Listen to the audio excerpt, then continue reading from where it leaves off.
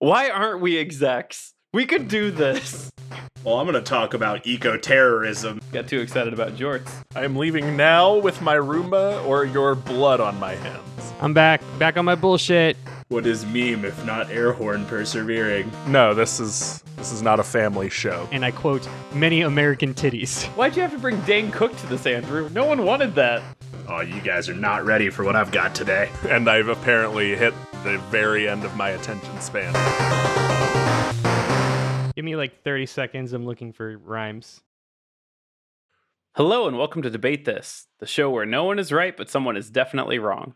In this show, we take time out of our busy adult lives to talk about comic books, video games, and how while the rest of the world is Elden Ringing, I'm 70 hours deep into Triangle Strategy, and I will scorch every inch of Norzalia if it pleases my Rosalind wife.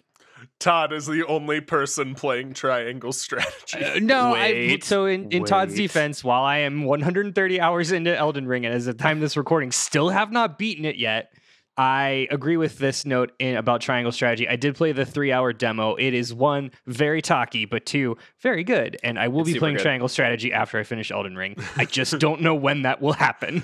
Andrew has just committed himself to about 600 hours of gameplay. Matt doesn't want to play either of these two games. Hi, they are it's not me. safe I for have Matt. my hand raised in this audio format. What's a triangle strategy? There it is. Yeah, so Triangle Strategy. That's what they did in the is- Mighty Ducks movie, right? Mhm, You make yeah. the ducks fly together. Triangle Strategy is at its core rock, paper, scissors. No, Triangle Strategy is a remake, more or less, of the Final Fantasy Tactics game, but different. It's not safe interested. It's Nope. what Square Enix's Fire Emblem? Like, it's that? Yeah, it's Square Enix's Kind Fire of. Emblem. It's Final Fantasy Tactics with cosplaying as Octopath Traveler.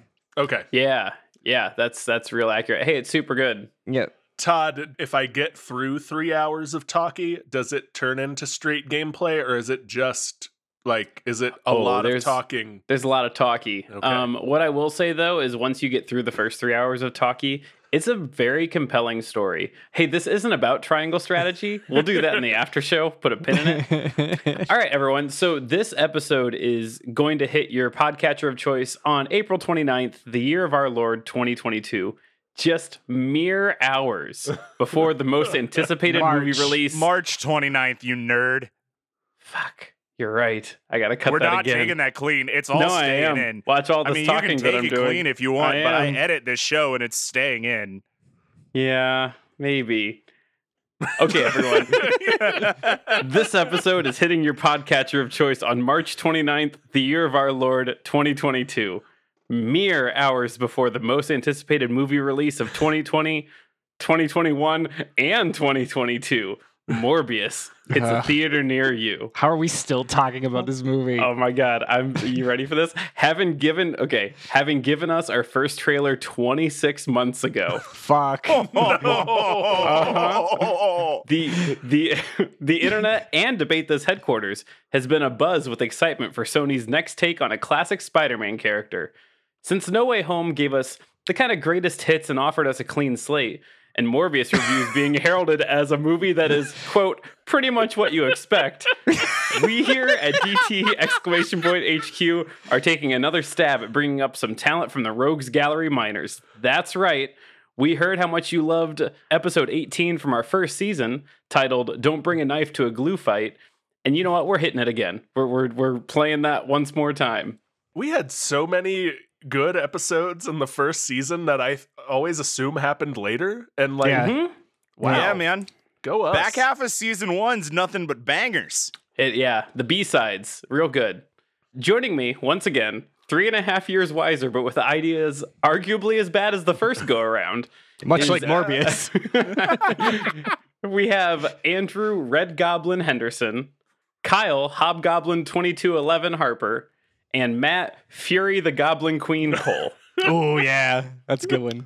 I do not like this. I do not like this. Are these all like goblin variants? Yeah, you know they are. Oh, gross. Is Fury the Goblin Queen and Colonel Nicholas Fury in any way related? No, not that I know of. Fury the Goblin Queen is someone whose dad worked for Osborne, and she was a trained, that's a way too sexy photo of her in the notes. But she is born and trained as like some assassin. If you're not looking at the notes, it's 40% cleavage. It's a lot of cleavage. It's a comic book. Well, It's a woman in a comic book, so you can do your own math. It's just Green Goblin, Black Widow, or Black Widow, Green Goblin. Mm-hmm. Hobgoblin 2211 is a lot of fun. That is a hobgoblin from the future, as you can imagine. Hobgoblin 2211 has the ability to throw bombs that just like wipe you from the timeline. Oh. And is destroyed by, wouldn't you know it, getting hit with one of their own bombs. You hate to see it.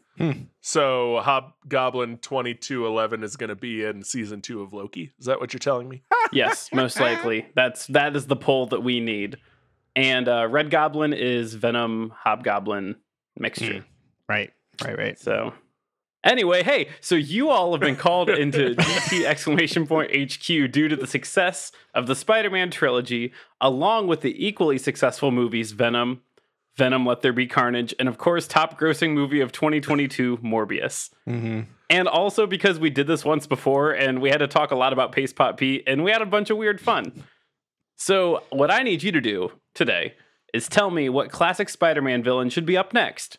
Give us just a little bit about them. Tell us who's going to play them in this gritty reboot so that we can check that box early and not, save that for a later thing in the episode that we reveal at the end.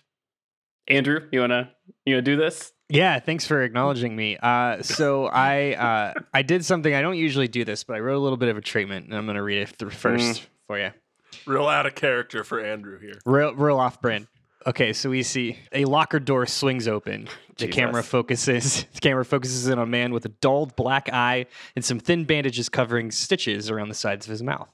The man is grabbing something in the locker, but we can't really see as the camera is from the perspective inside the locker. Just then, a mysterious figure comes from behind and... Sorry for the audio there, Kyle. And slams the man into the locker. The camera switches to an overhead shot of a dingy-looking locker room. The second man is wearing a dark tracksuit and has the first man pinned to the side of the locker. The tracksuit man says, "You're late, Oliver. The boss is done." Actually, I should say, "The boss is done hearing your excuses." Good. Because he's a villain in a Batman cartoon, apparently. Important to get the duh. Yeah. The boss.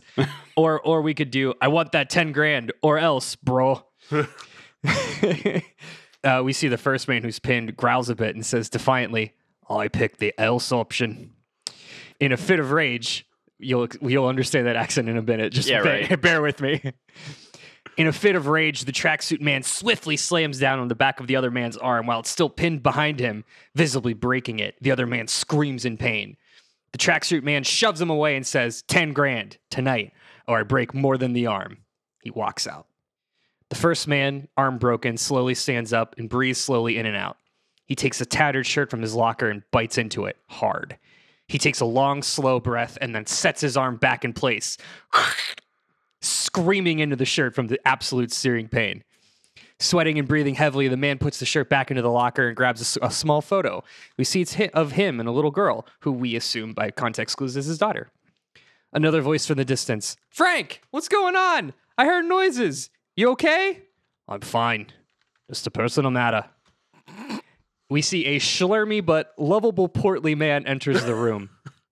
"Jesus God, your arm is broken in 7 places. You can't put on a pair of gloves, let alone fight tonight. Oh God, I have so much writing on this." The man responds, "It's fine. I don't need them." He looks at the photo once more and clenches his fist before walking out. Scene transition. Heavy industrial metal music is playing, probably 9 Inch Nails, as we see flashing lights and a screaming crowd surrounding a metal cage. This is obviously one of those underground fight rings that are apparently all the rage in the MCU these days. The man gets into the ring and is staring down this brick shit house of a brute about 2/3 times his size. The man looks unfazed as he ties his arms behind his back. He dodges each punishing swing and then responds with a pulverizing roundhouse kick. The music intensifies as the brutish, hulking man rushes to tackle him, but our hero leaps high into the air and comes down with a sick drop kick to this brutish man's face, immediately knocking the brute out. we hear the announcer yell, "Ladies and gentlemen, your champion, Frank Oliver, a.k.a. Kangaroo!" Oh. So that's the opening scene for our movie featuring Frank Oliver, a.k.a. the Kangaroo. I also really like 2002 Spider-Man movie, Andrew. Yes. Oh, yes. see, I really like 80s classic Roadhouse, Matt. That's what I really Yeah. Roadhouse. You got one, Todd? Yeah, I do. I know, not a bit. A question. Yeah. Sure. I mean, this movie does wear its inspiration on its sleeves. So this kangaroo, Yeah. are we getting like he is but a man with the power of stomp, or will he go the Paul Giamatti route of giant mechanical outfit, or is that a question to be answered later? It's a question we answered later, but let me tell you a little bit about Kangaroo, aka also known as Frank Oliver. So like I said, so we're gonna pull Kangaroo as our like 9th animal-themed Spider-Man villain into Right, there's so many. Yeah, there are a lot, and there are a lot that we have not touched on yet. That is a bottomless well of Well, in 3.5 mediocrity. seasons from now, we'll do it again. Yeah. I have here Kangaroo, and we already talked about it, but I'm going to read from my notes. Kangaroo is pulled from the deep pantheon of animal-themed Spider-Man comic villains like, of course, Rhino and Scorpion, but also Tarantula or Human Fly. Tarantula's just another spider. Why would you do that? Which, like, also surprising that there's only one other spider-themed character. You think there would be, like, because we have a Well, Black Widow. You think there There's would a be, whole like... there's a whole Spider-Verse of them, Andrew. Well, Yeah, there's fair enough. actually both Tarantula and also Black Tarantula, who is No. a different person. Oh, that sucks. Yeah. Okay, I shouldn't have brought this up. This is bad. Anyway, Frank Oliver. Frank Oliver is actually one of 2 kangaroos. He was the original kangaroo. And he originally debuted in The Amazing Spider-Man number 81 in 1970. 30 years later, we got a new kangaroo appearing in the Spectacular Spider-Man, but this was a man named Brian Hibbs. So we were only talking about Frank Oliver today. Also, Frank Oliver is Australian, if that wasn't clear. I got it. Oh, is that the accent you were doing? That was the accent that I was doing. I watched, count them, 3 videos about how to do an Australian accent today. I picked up some of it. Anyway. Wait, to see how much you picked up, Andrew, Yeah. can you give me a quick, clean Foster's It's Australian for beer, please? Foster's, it's Australian for beer. It's not bad. It's fine. not terrible. It's better than I could do, so I won't say anything. 15 minutes of YouTube's worth. Okay, so Frank Oliver is Australian. That's both his country of origin and his personality. And then I believe you asked who's going to be cast. Yeah. Well, we figured audiences love Jai Courtney's over-the-top portrayal of Boomerang in the Suicide Squad movies so much that we're just going to run that play again. Right. And he's going to be Marvel's version of Crocodile Dundee. So there you go, Jai Courtney as Frank Oliver, a.k.a. Kangaroo. I wouldn't hate that. I think I'm good with that casting. I'm good with this very weird villain that you've pulled up. Someone whose main The villain means whose power is drop kicks. With the power of legs. yeah. Yeah. Look, I mean, he's a Street Fighter character. What are you going to do? How many releases are we from a Kangaroo v Bartok the Leaper face-off? Well, I think Batroc's dead. I think he got smoked at the end of. Remember the critically acclaimed Falcon and the Winter Soldier series? Well, Todd, not to. Well, I'm actually on comic book sources, but like, what's the one thing we know about comic books? No one's ever dead. No one's dead. So we'll answer that in the future. All right, I don't need to be actually. I didn't come here for that today, Kyle. what did you bring to the Spider-Man villain picnic? All right, Todd. So with the Fast and Furious franchise winding down, we think there is a market in the MCU or Spider-Verse or whatever it is for a car guy series of movies. We want to bring loud engines, 3-minute-long body shots of vehicles that don't exist yet, and car stunts too stupid to even question into this franchise. That is why today we present to you the newest addition to the Spider-Verse, Jackson Wheel, aka Big Wheel, played by Baby Driver himself, Ansel Elgort, to keep in with the problematic white male actor theme that started by Jared Leto. Man, I tell you what, it's a good thing I'm not modding today because Kyle would win. I have a question to pose for all of us. Should we be Hollywood execs? Should we just be producers? Yes. I was gonna actually you, Kyle, and tell you that there's another Fast and Furious coming, but you probably don't need me to tell you that. Yeah, there's like 1 or 2 more on the books, but there's always one in the chamber. But everyone's like a Call of Duty. leaving. Like, isn't Vin Diesel like kind of done? So like, yeah, the franchise is winding down. It will carry on, but without Vin Diesel, is it really Fast and the Furious? It's like when Transformers was like, "Oh, let's just bring in Mark Wahlberg. That'll be fine." Yep. They're gonna do a Fast and Furious X Wild Hogs, and it's just gonna be Tim Allen running the show. Kyle, can you tell me about Big Wheel? I don't. It looks like I don't know what this is. So Big Wheel is a Spider-Man villain. He's an executive at a car company. That's Big Wheel right there in our notes. Oh, he's a big wheel. If you have seen the South Park episode where they invent the new he drives a big it.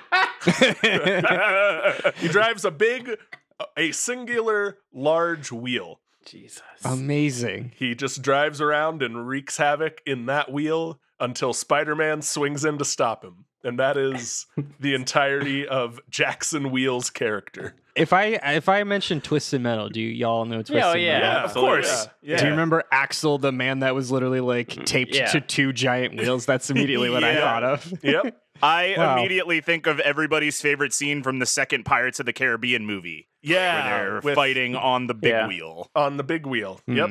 I was gonna say the villainous origin story. Obviously, Andrew's character fell into a vat of kangaroos.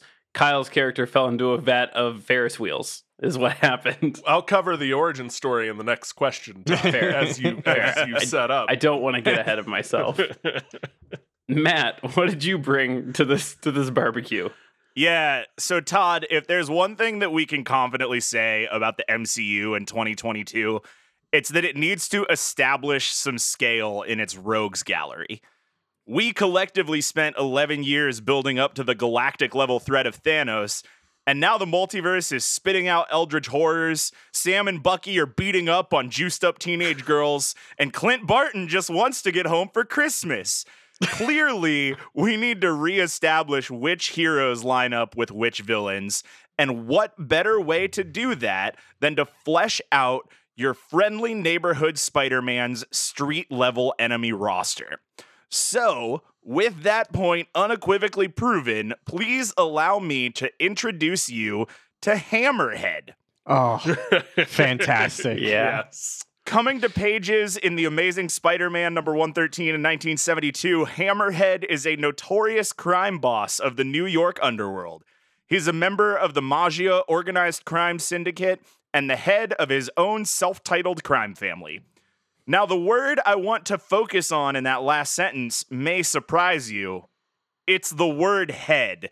Because, my dudes, Hammerhead doesn't have any superhuman abilities, just a big dumb forehead full of vibranium, which he oft uses to headbutt his way to victory against his foes, especially the thwippy kind. Oh, good. Hammerhead will help reestablish Peter Parker as a New York City hero and help build out the underworld currently inhabited entirely by Kingpin, when he is portrayed on the big screen by none other than Pittsburgh's own Joe Manganiello. All right.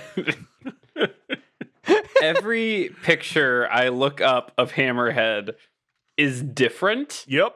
And more troubling than the other picture that comes up of Hammerhead. Go ahead and look up a picture of Joe Manganiello. Oh, I know. And tell me that he doesn't match at least a handful of the Hammerhead pictures you've seen. I just encourage everyone just to Google image search Spider-Man Hammerhead. There are, I'm looking at 15 different photos, every one unique and different. Yeah. Yeah, well, that's because he's got range. But always with a big square head. He's a Dick Tracy villain. Like that's 100%. Yeah. He's got a big Dick Tracy head.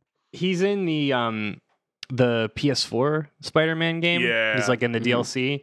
And he's pretty interesting. He was like actually like a cool villain in that because he had like there was a whole thing where he gets like an exoskeleton like cyborg body from Silver Sable or something. Yeah, Sure. silly. Yeah. So here's the thing that you really need to know about Hammerhead. Yes, he's been in the PS4 game. He's also been in some animated things. Most importantly, he is featured in the hit smash Broadway musical Spider-Man Turn Off the Dark. No. Yes. Yeah, he is.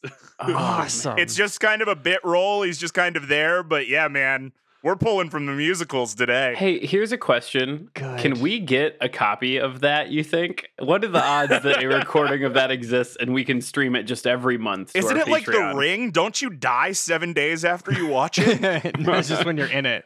Todd, there are almost certainly bootlegs out there of it, but they will only be bootlegs, and we have to know the right people. Which If one of our listeners, wants to donate a computer that they are okay with it getting trashed, We'll go to the dark web for this. I know there is a full YouTube video like explaining what happened to that musical, and it's fascinating. It's wild. Yeah. Written by Bono and The Edge. Spider-Man Turn Off the Dark critically injured like 6 actors before Yeah. they canceled production. second to starring Jared Leto, there isn't a tagline on God's Green Earth that could turn me off of something more than written by Bono and The Edge. All right, prompt 2. Here we go. We got some villains. So as we know, the best part of a gritty reboot is always how they just seamlessly weave this villain into the existing universe. So, for example, Adrian Toomes was a Chitauri wreckage scrapper. Quentin Beck was a wronged Stark employee with a team of Imagineers who ended up being the victim of an unfortunate naming convention. And Cletus Cassidy was mad that people bullied him for wearing a bowling shirt with flames or something. That's I don't true. really know. That's pretty much Yeah. my favorite of those 3. Yeah. So tell me, how does your villain connect to this wild Marvel universe that Sony just can't chill out about?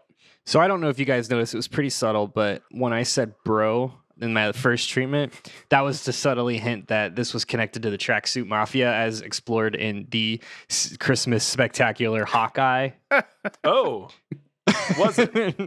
It was subtle. So for those of you listening who did not watch December 2021's Hawkeye, so Hawkeye introduced one of the minor crime syndicates from Marvel called the Tracksuit Mafia. Yes, that is real. Also alongside the Kingpin, which is a much more well-known entity in canon. Introducing this both in like the MCU's New York leaves things open for pretty much like a bottomless well of just petty criminals operating at all levels within like the underground New York crime scene, because you just say like, Tracksuit Mafia. In the Marvel universe, at any given time, there are approximately 500 different crime syndicates operating simultaneously. Yep. And 300 of them are specifically in New York. Yes. Which of course, like just so happens to be Spider-Man's bread and butter. So here we are. So I'm going to quickly go through the source material because we're not covering the source material. So Frank Oliver's original comic book story, I kid you not, was that he studied kangaroos in Australia because of course he did. And he was bit by a radioactive kangaroo. We get Nope. it, Andrew. Almost. He just stopped studying kangaroos and then transitioned to a boxing career where he was kicked out from an illegal kick to the head. Oh. Oh. Because he spent all he that did time the watching kicking? kangaroos Yep, who yep. don't box but kick things. So much like Daniel in The Karate Kid, he tried to win with an illegal kick to the head, and instead of winning, was kicked out. He's the only boxer known in record for taking his ice skate off to stab a man. I mean, Exactly. That is a different thing. So, as one does, he fled to the U.S. and just started robbing banks under the guise of kangaroo using jet boots created by Dr. Jonas Harrow, who is a Justin Hammer knockoff from the 70s. All of this was because he didn't have a passport and, quote, didn't want to get deported. The write-up, yes, that's correct. The write-up that I read just says, like, hey, he moved to the U.S. and was like, crime sounds fine. And that was it. So, again, this was one issue of Spider-Man. Like, again, Right. they were like, what if Australian man? So here we are.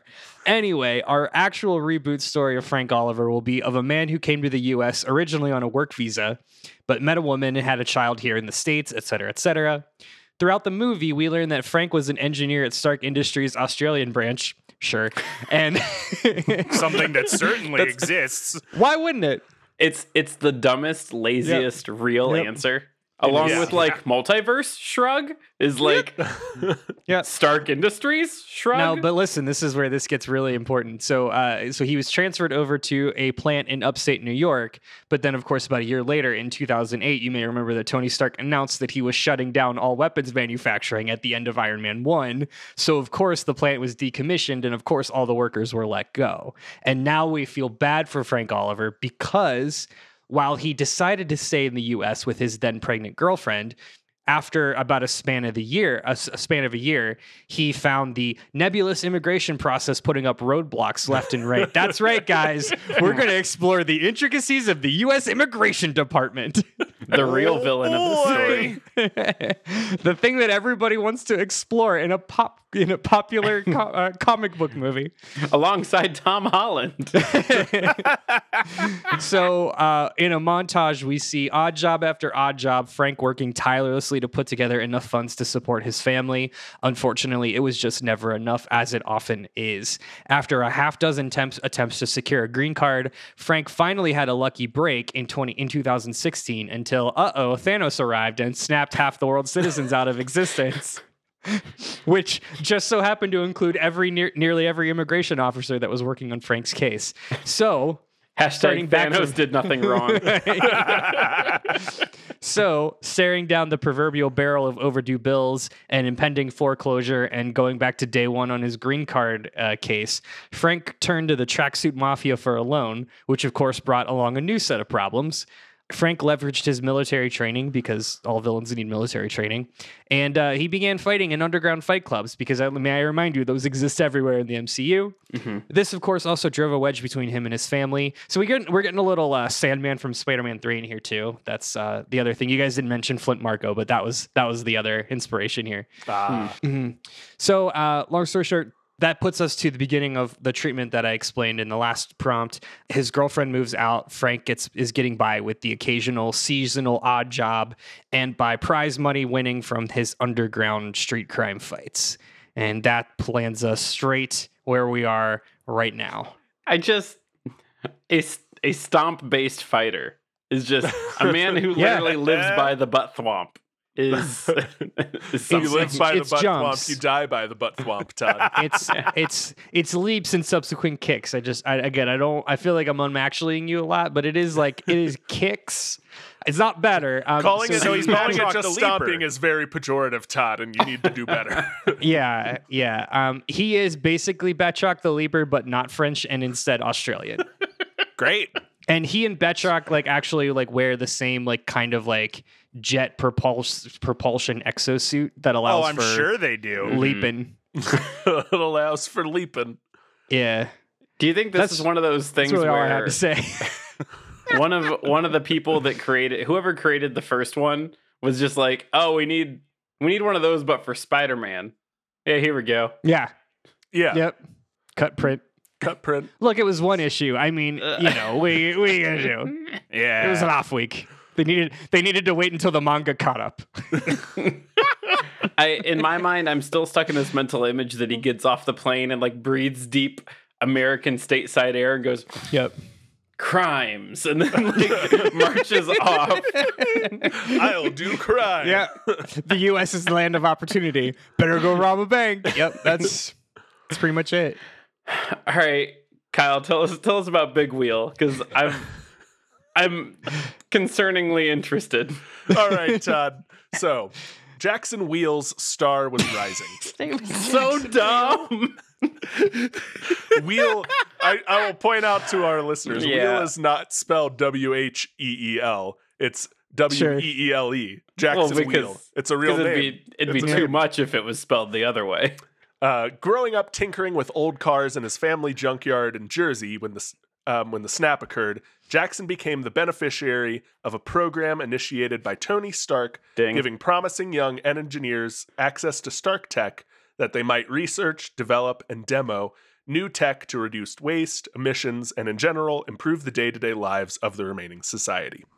Wheel used Stark tech in his junkyard scraps to develop an arc reactor that would safely power a car, could be mass-produced, and could just as easily be integrated into existing cars as well as new models.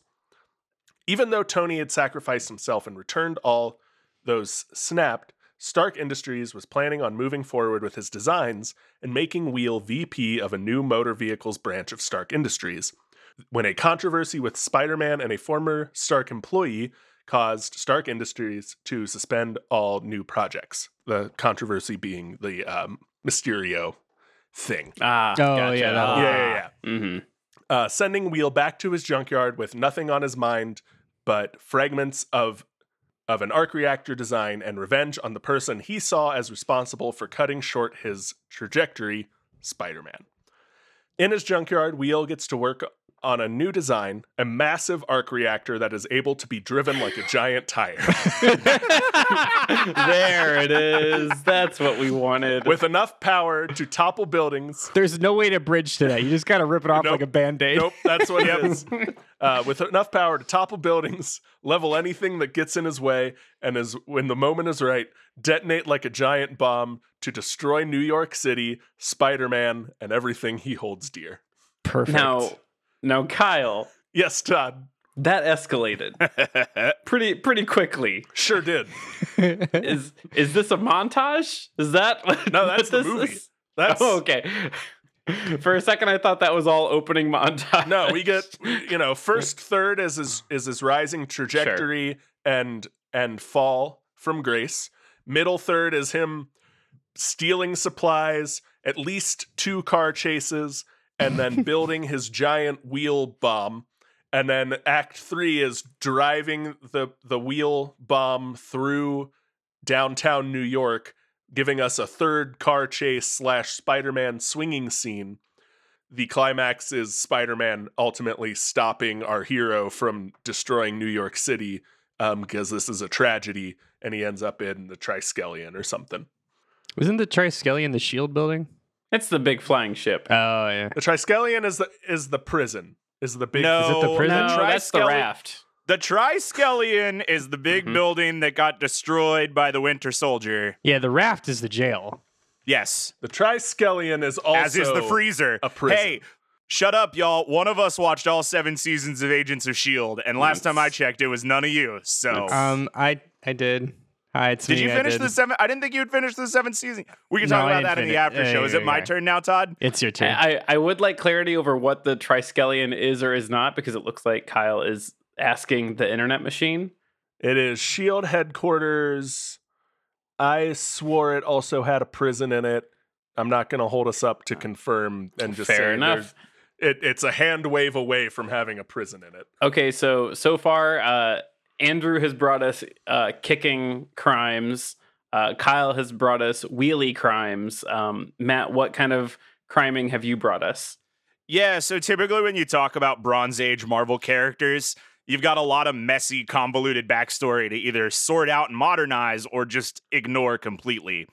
Luckily, with Hammerhead, we can actually use a lot of his classic backstories with only a few quick swaps to make him a little bit more relevant to viewers.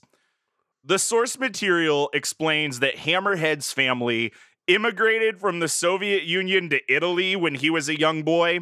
He had an abusive father to check the box and also dreamed of becoming a gangster. He pretended to be a full-blooded Italian Because and he's was Italian. He was in Yeah, Italy, so what yeah, else is yeah, there to do exactly. but become a gangster? And he was soon recruited by the Maggia, leading him to kill his father again to check the box. Now, to nestle this snugly within the canon of the MCU, all we need to do is swap the Soviet origin story to a Sokovian origin story. Everything since Age of Ultron has hinted at the fact that the surviving people of Sokovia haven't had a great time since their city was turned to Swiss cheese and they didn't see it coming. No. Well, imagine a family who was able to escape the city into a neighboring Italy. I don't know. The MCU geography is unclear. It's not And real. to add to that, imagine Hammerhead's parents had similar media access to the Maximovs without the penchant for American sitcoms and instead a real boner for the Godfather trilogy and the Sopranos. Now, I hear you all asking, but Matt, how did Hammerhead get that big dumb vibranium forehead? Well, that's a great question. In the comics, he was beaten off panel, found by a doctor of questionable ethics named, Andrew mentioned him earlier, Jonas Harrow, who fixes his head with metal or whatever. Hammerhead survived the surgery by focusing on the last thing he saw before he blacked out, which was a poster for a movie called The Al Capone Mob that was in the alleyway that he got beat up in. Oh my God. Yeah. He woke up with severe amnesia and only the visceral need to be a 1920s gangster. That's real comic canon. And the MCU doesn't have the same roster of unethical doctors that the comics do, but they do have a power broker, and that feels like something they would do. It feels right. So there you go. Sokovian boy, moved to Italy, abusive father, head inflated by power broker, 1920s gangster. I mean, No notes. No, no. Yeah. How does he come into possession of a week's worth of pinstripe suits, Matt?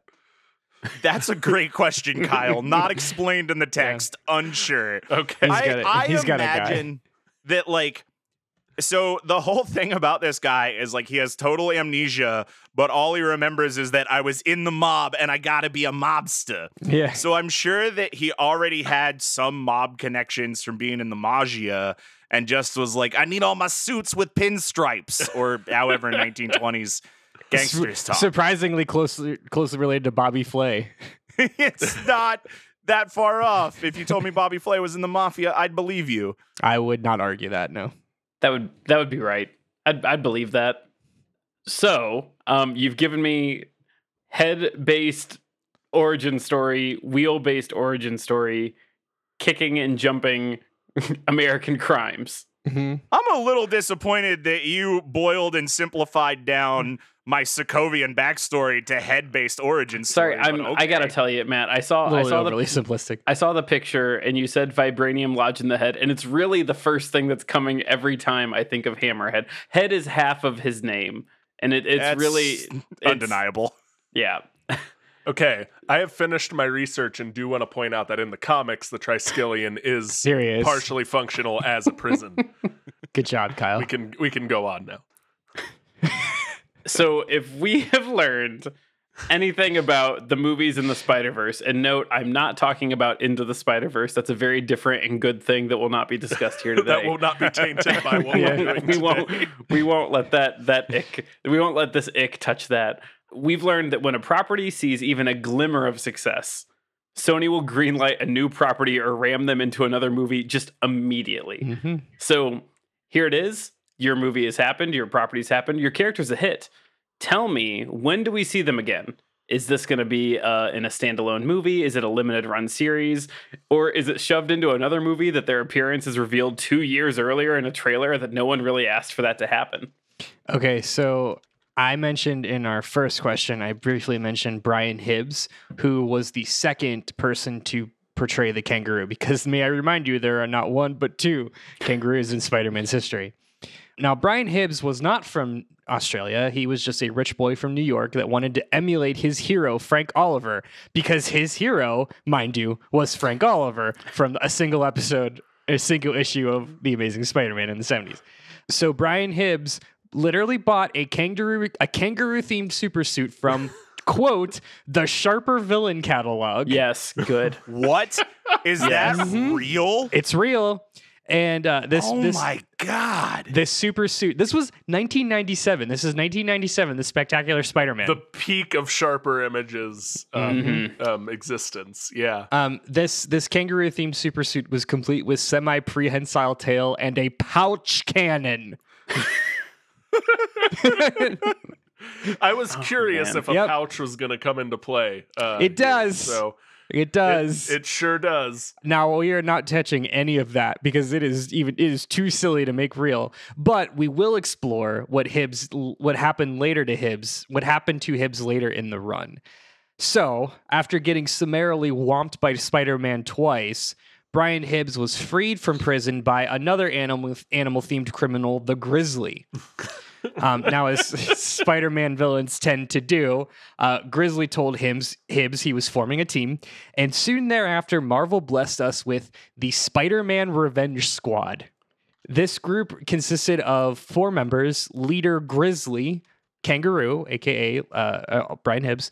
In addition, we have the Gibbon, who is a mutant with ape-like features and abilities, so kind of like a beast, but just like what if monkey and man.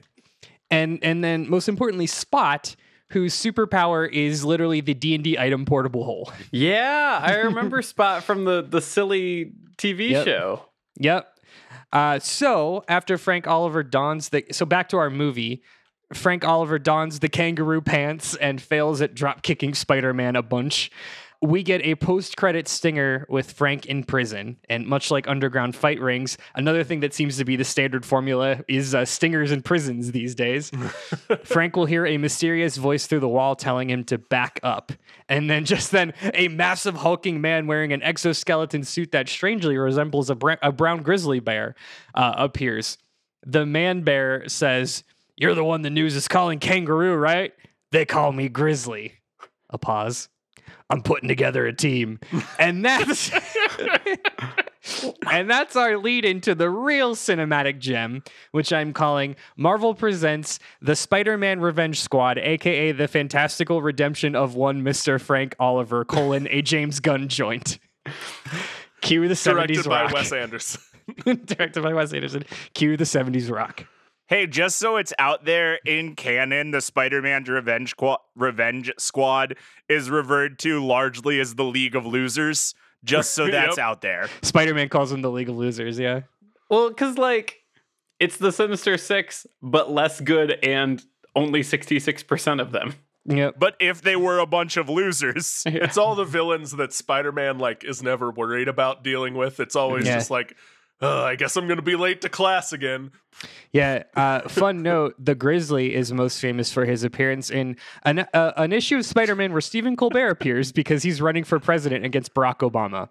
Anyway, comics. Yep. It's incredible, Because it's probably his Comedy Central character running It is, against because Obama. it was yeah. Yeah. Oh my God. it's just incredible to me, the content that went into comic books, and they're like, yeah, and then they just print. Yeah, Good. that's it. We got to get an issue out this month. What are you gonna do? Stephen Colbert running against Barack Obama fighting the Grizzly is easy, and we have to pay 2 less writers to get it out. Let's do it. Yeah. I'm throwing that panel of Stephen Colbert coming across the Grizzly robbing a bank. The Grizzly is just tough to look at. Yeah. Because it's hulking muscular man, but also head is face and mouth of bear. And when this came out, furries were definitely a thing. Oh. They weren't widely known yet. So we've got this weird, almost furry character in this. So this image was as well. so comic books were virtue signaling to furries before we knew what was up. Right. Before we knew what was up. Yeah, truth. Also, we have Ursa Major. This is just a shittier Ursa Major. yeah. Yeah. Sure is. All right, Kyle. How do we get to meet Big Wheel? All right. So Todd, being sort of a one-trick character, Wheel is going to show up in a future Spider-Man movie as a member of a great value version of the Sinister Six. I see a trend. Yeah. Similar to the League of Losers. If I had done an inch more research and found that name, would have referenced that. And we're going to use that to kind of hint that an actual future Sinister Six project is in the works and will get canned again because this is Sony and Spider-Man, and they will fail to stick that landing a third time, I'm sure. They absolutely will. Yeah. So that'll all happen, and it'll be a one-off bit of he'll show up and get punched in the face by Spider-Man and go to jail. And then is going to show up again even later in a D+ show as an underground car dealer for the Punisher, I guess. Just reoccurring appearances whenever both a character needs a set of wheels and Disney needs $500,000 in product placement money in their show somewhere. It'll just keep coming back to highlight cool new Ford models or something. So yeah. I blame Andrew for your line underground car dealer. Because Andrew said underground Fight Club so many times, you're like, oh yeah, villains do things underground. Everything No, underground car dealer came long before I heard Andrew say underground Fight Club. Like I was thinking like a power broker type character, but for cars. Yeah. Todd, not only is this New York City, this is New York City in the MCU. Nothing is above board. Yeah. There's like It's true. underground Ray's Pizza. Like everything Literally is everything is corrupt. Yeah, if you're above ground, Matt Murdock will show up and punch you in the face. So you have to go underground. I get it. All right. So we got the underground car dealer. I dig that. Matt, what is the connection? When do we next see Hammerhead? Yeah, so Hammerhead is going to be one of those villains that probably never ends up getting his own main movie. I like to refer to Hammerhead as the future king of Disney Plus, because he's just going to be in every goddamn thing that is anywhere near New York City. So it's going to start with She-Hulk, right? Because She-Hulk's doing the lawyer thing, and it's going to be like she's representing this guy who's got a big dumb forehead, right? End of bit. No more Hammerhead and She-Hulk. Next thing, Armor Wars. Sharon Carter, Power Broker, is going to be talking to somebody else. We don't really know much about Armor Wars yet, and they're going to be like, one time, we used Stark technology to give a guy a big dumb forehead. Nothing else. No more Hammerhead in Armor Wars. Then Echo. We're going to get an Echo series, and it's going to be all about Echo's time in Kingpin's army. And then one time, Kingpin's going to be like, I wish I still had control of the Bronx, but there's some guy with a big dumb forehead who controls the Bronx. That's all we get of Hammerhead. And he's just going to be around, and you're going to know he's there. But listen, we've got a lot of people on payroll, and Joe Manganiello is kind of a big name. He's doing a lot for DC right now. So we're going to fly him in. He's going to do like 1, maybe 2 days on every major D+ shoot we have for a few years. And then way down the line, like I'm talking 2028, when we get everything fleshed out and we need to have our meeting of the minds, mafia drama, Sopranos-esque MCU show that I'm sure we'll get, Hammerhead will be there, and the Hammerhead family will be very important. Matt, not to argue against myself, can I offer you an alternative use for Hammerhead? Please. Which is, the trope is like, it's called like Worf always gets knocked out. It's whenever you need to establish that your new superhero has undergone some training and has gotten stronger, they beat the crap out of Hammerhead as like a show of like, they have grown and gotten better as a superhero. So because Hammerhead has been around since the 70s, I wasn't going to bother getting into the weird, how have we kept Hammerhead around for 50 years? But Hammerhead can't die. Hammerhead is invincible and can't die. So I'm all about just watching him getting beaten up by every new. Like it's already kind of his role in the comics of like, a new street level hero has improved. Time to fight Hammerhead. Oh look, they beat Hammerhead. Good, they've improved as a hero. Hey, here's a fast Hammerhead fact for you before I'm done. One time, Hammerhead got in a fight with Gambit, and Gambit charged his inorganic forehead with kinetic energy, and his whole head exploded, and then he just wasn't in any books for a while. And like 10 years later, they brought him back, and somebody was like, Hammerhead, how are you alive? You exploded your head. And his response was, it sucked. I got through it. I'm here now. And that's it. That's all the explanation. That's all it needs. Okay, this is a out of the podcast bit. How do you think they keep track of that? Did they have to like Control F the Excel spreadsheet to be like, when was the last time we used Hammer? Oh, Gambit blew him up. I know the MCU, I think HBO had it on Game of Thrones, and like one other property it was all a thing that they had like continuity managers on staff. Yeah. Oh, for sure. To not let that get screwed up. So I'm sure before there was a title for it, Marvel had a continuity manager. A sweaty guy in the corner. Somewhere. Yep. It's actually just Kevin Feige at home on his MacBook doing a VLOOKUP in Excel, like, Hammerhead.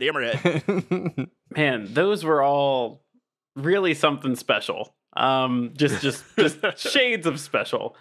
So we are going to take a break here in a second. But before we do that, I do have a super secret bonus question to propose to you. So we can all agree that a fan favorite moment in the critically acclaimed Venom movie was certainly the debut of Eminem's hit track Venom. Everyone loved that. No one hated that. Unsurprisingly, 48 hours from this episode dropping, theaters are set to go wild when The Kill by 30 Seconds to Mars, starring Jared Leto, closes out the Morbius movie. It's gonna happen. Everyone is gonna, again, love it. Describe to me the trailer where we meet your villain and what song plays in the background for that villain. And we'll get those answers when we come back from this break. From the nerds at Debate This comes a new streaming experience. Last year, we launched The Plus is Loose, a podcast where we dove into plot details, Easter eggs, and wild speculation into 2021's breadth of new MCU content. And we're still gonna do that. We're just changing some things. Coming to Twitch this March, a show that asks the real questions. Kyle, why are you talking like that? Yes, anyway, starting with the release of Moon Knight on March 30th, we will be streaming our MCU post show at twitch.tv/debatethiscast. Episodes will still be posted on the same podcast feed a day later. So just like when Mephisto... What? No, we're not going to talk about Mephisto anymore. Yeah, unless he actually shows up. Bringing you the best recaps of the MCU, and only the MCU. Well, that's not entirely true. Yeah, we talked about this, bud. We're going to cover other stuff too. Yeah, all kinds of comic book TV shows and movies, just like that Jared Leto movie Morbius that's definitely coming out. Yeah, and we're also going to have special guests to tell us what they thought of the thing we watched. Guys, I'm sorry. I screwed this whole thing up. I'll just go. No, Kyle, no, it's okay. We still need someone to reveal the new name. Yeah, why don't you do it? Yeah? You mean it? Yeah, go on ahead. Coming this March to Twitch. Look out for Avenge This, a comic book movie and television discussion show where we watch all of the MCU stuff and also some of the DC stuff that we want to watch.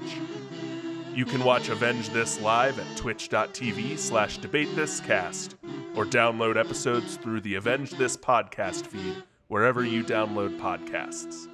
Nice. there Way you to go. go. Good. Super duper. All right, and we're back looking for the answer to a super secret bonus question. Is what does the trailer look like for your movie when we meet your villain, and what is the fan favorite song that plays in the background? Go ahead and get us started, Andrew.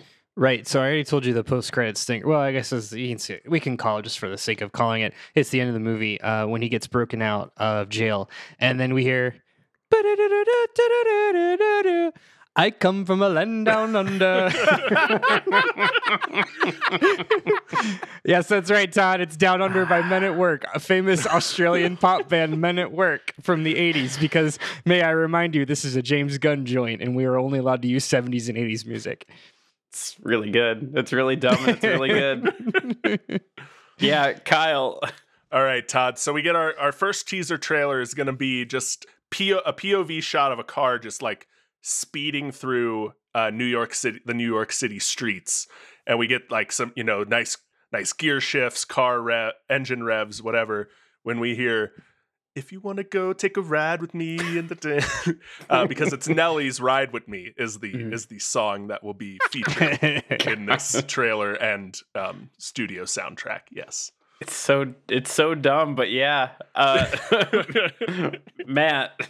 Yeah, I want to set the scene for you, Todd. So this is going to be like our 45-second straight to YouTube teaser trailer, and we're going to see Hammerhead from the back. Like, he's sitting in a big chair. We don't necessarily know that it's Hammerhead to begin with, but he's sitting in like a mafia office, and it's got some like noir lighting situation going on, and you hear a voiceover that says, "As I walk through the valley, the shadow of death, I take a look at my life. I realize there's nothing left because I've been blasting and laughing so long that even my mama thinks that my mind is gone.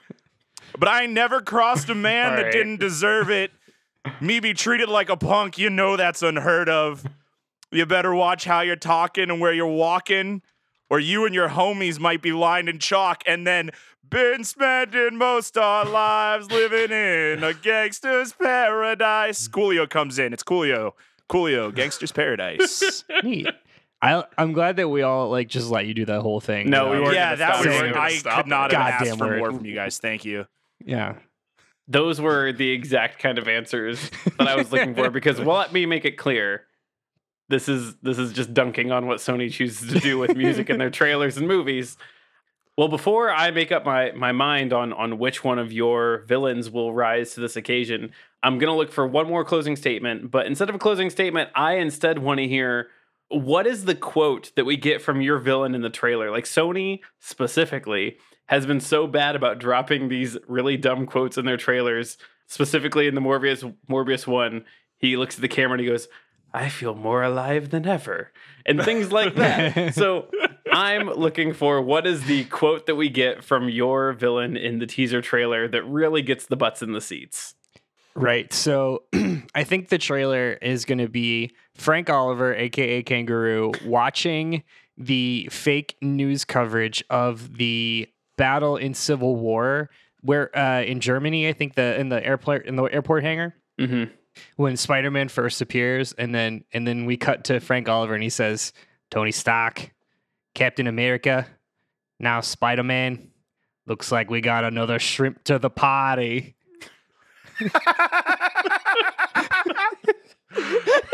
Oh, that was really good. Oh man, That's one way to phrase it, Matt. Wow. Wow. Oh, Right. you know, guys, our numbers are like pretty good in Australia, actually. Not anymore. Well, they were pretty good in Australia. Sorry to all of Kyle. our listeners in New South Wales. So to similarly set the scene, the trailer's gonna wrap up, and just right before we get that like closing credits stinger of the trailer, we're gonna hear Ansel Elgort say, "Well, I'll have fun until Daddy takes the T-Bird away." Bam, stinger. Next trailer. Perfect. All right, Matt.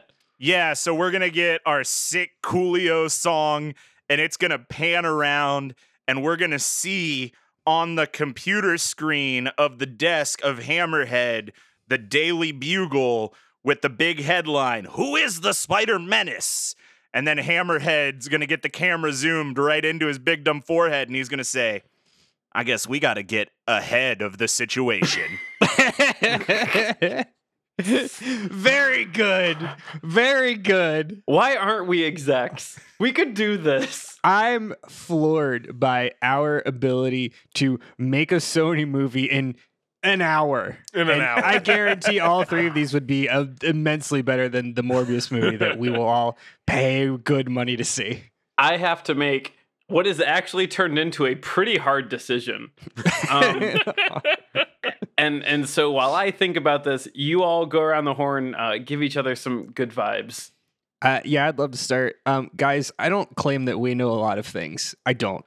But I will claim with absolute confidence that we know how to make a comic book movie. We can make a comic book movie like no one else. We can make a really profitable comic book movie. No, not maybe a good comic movie, but a profitable comic book movie. Yes. Yeah, I agree. We will put butts in seats. Sony, Yeah. call us. I guarantee we're cheaper than whoever you're paying right now. Yeah, I mean, you pay us in pizza and good vibes. I don't throw around compliments very easily. I do want to pat collectively all three of us in the back for today was a good job. A job well done, boys. Yeah. Yeah. It Yeah, sure we knocked it out of the park today. Kyle, the wheel, the big wheel. The big wheel is a big Ferris wheel, man. He's really fun. Also, amazing job because of course, like he's gonna be that like kid from New Jersey who's like real into cars. Like, Yeah. absolutely he is, and that's perfect. Same with you, Matt. Hammerhead, big dumb forehead, man who thinks he's a gangster. Would I see all three of these movies? Yep. Mhm. Butts and seats. Andrew, Butts and seats. Similarly, fantastic job taking a character whose power is drop kicks and giving him pathos and a backstory and making me want to see the movie, because I would watch this movie. And Matt, again, you took a character whose entire power and personality is big dumb forehead and likes gangster movies and made it a thing I would watch, because I would absolutely like Leonardo DiCaprio point at my TV every time Hammerhead showed up in a new D+ show and got his ass handed to him. So good job guys. Yeah, I don't have much to say that hasn't already been said. Excellent job today, everyone. This was just great from start to finish. Andrew, Kangaroo, boy, do I love the League of Losers. And wow, Kangaroo, I love the big dumpy kangaroo mech suit that appeared like one time. So excellent. Kyle, Big Wheel has been, I think, waiting in the debate this wings for his time to shine on our stupid podcast. And you could not have picked a better opportunity to bring him to the party. Excellent. Just the name, what is it? Jason Wheel? Or Jackson Wheel? Jackson Wheel? God, come on. Like, come on. Too good. It fucking sucks. I mean, today we all won. We all, no matter who Todd picks right now, we all win today. Yeah. Well, unlike the Morbius movie, I don't want to delay this any longer, because that movie was delayed 5 times. 5 times was that movie delayed. It's older than the pandemic. Yeah. So here's where we're at. This was genuinely a hard decision. Like, you all gave me 3 good options. And I got to tell you, I'm going to give it to Kyle. And Kyle, it is because you described a perfect Spider-Man movie. Like the full 3 arcs. And here it is, the final arc of like a giant rampaging mech wheel with a grabby claw that looks like a Ferris wheel rampaging through New York that Spider-Man is trying so desperately to like swing and stop and save people is a fantastic 3rd arc. I do want to say, Matt, yours was very, very funny. The Hammerhead getting dunked on as like cutaway bits would be A+, and I'm not convinced that Disney isn't going to do something like that. And Andrew, all I can think about is there's a GIF of these guys that are dressed up as knights, and one jumps in while 2 of them are fighting and drop kicks the other one in the head. And I'm just imagining the League of Losers are squaring off with Spider-Man, and in flies a man off screen who drop kicks him in the side of the head. We can't discount how hype a movie of drop kicks would be. In 2023, 4, whenever this would come out, like, it would be amazing. Like, I don't want to discount that at all. And Spider-Man would be like, "What are you doing?" And then he just gets kicked out of the top floor of a building. Kicked in the head. Yeah. Cool. Well, congrats, Kyle. Yeah. Oh, thanks. So thanks for listening. Like I said, we all won. Nope. Shut up, Todd. I'll much like the Morbius movie, I'll wait for the perfect time. We all won. I want to share this victory with my fellow debaters. Unlike watching the Morbius movie, we all won today. Thanks for listening to Debate This. You can follow along with the arguments on Twitter, Facebook, and Instagram at Debate This Cast, or on our website, debatethiscast.com. Some people will love Morbius. Some people won't. But you know what everyone loves? A 5-star review on whatever app you're using to listen to our mouth sounds. Much like an unknown Spider-Man character being shoved into the big screen, we long only for your approval. It sustains us. Until next time, I'm Todd Thomas. I'm Andrew. If Kangaroo teamed up with Swordsman from Hawkeye, the show would be called Kangaroo Jacques Henderson. I'm Kyle. Big wheel, keep on turning. Jackson wheel, keep on burning. Harper. And I'm Matt. The Jackson Wheel story. Too fast, too wheel. Cole. And we're saying thanks for debating with us. And if you think we're wrong, you can come fight us behind the swing sets, nerds.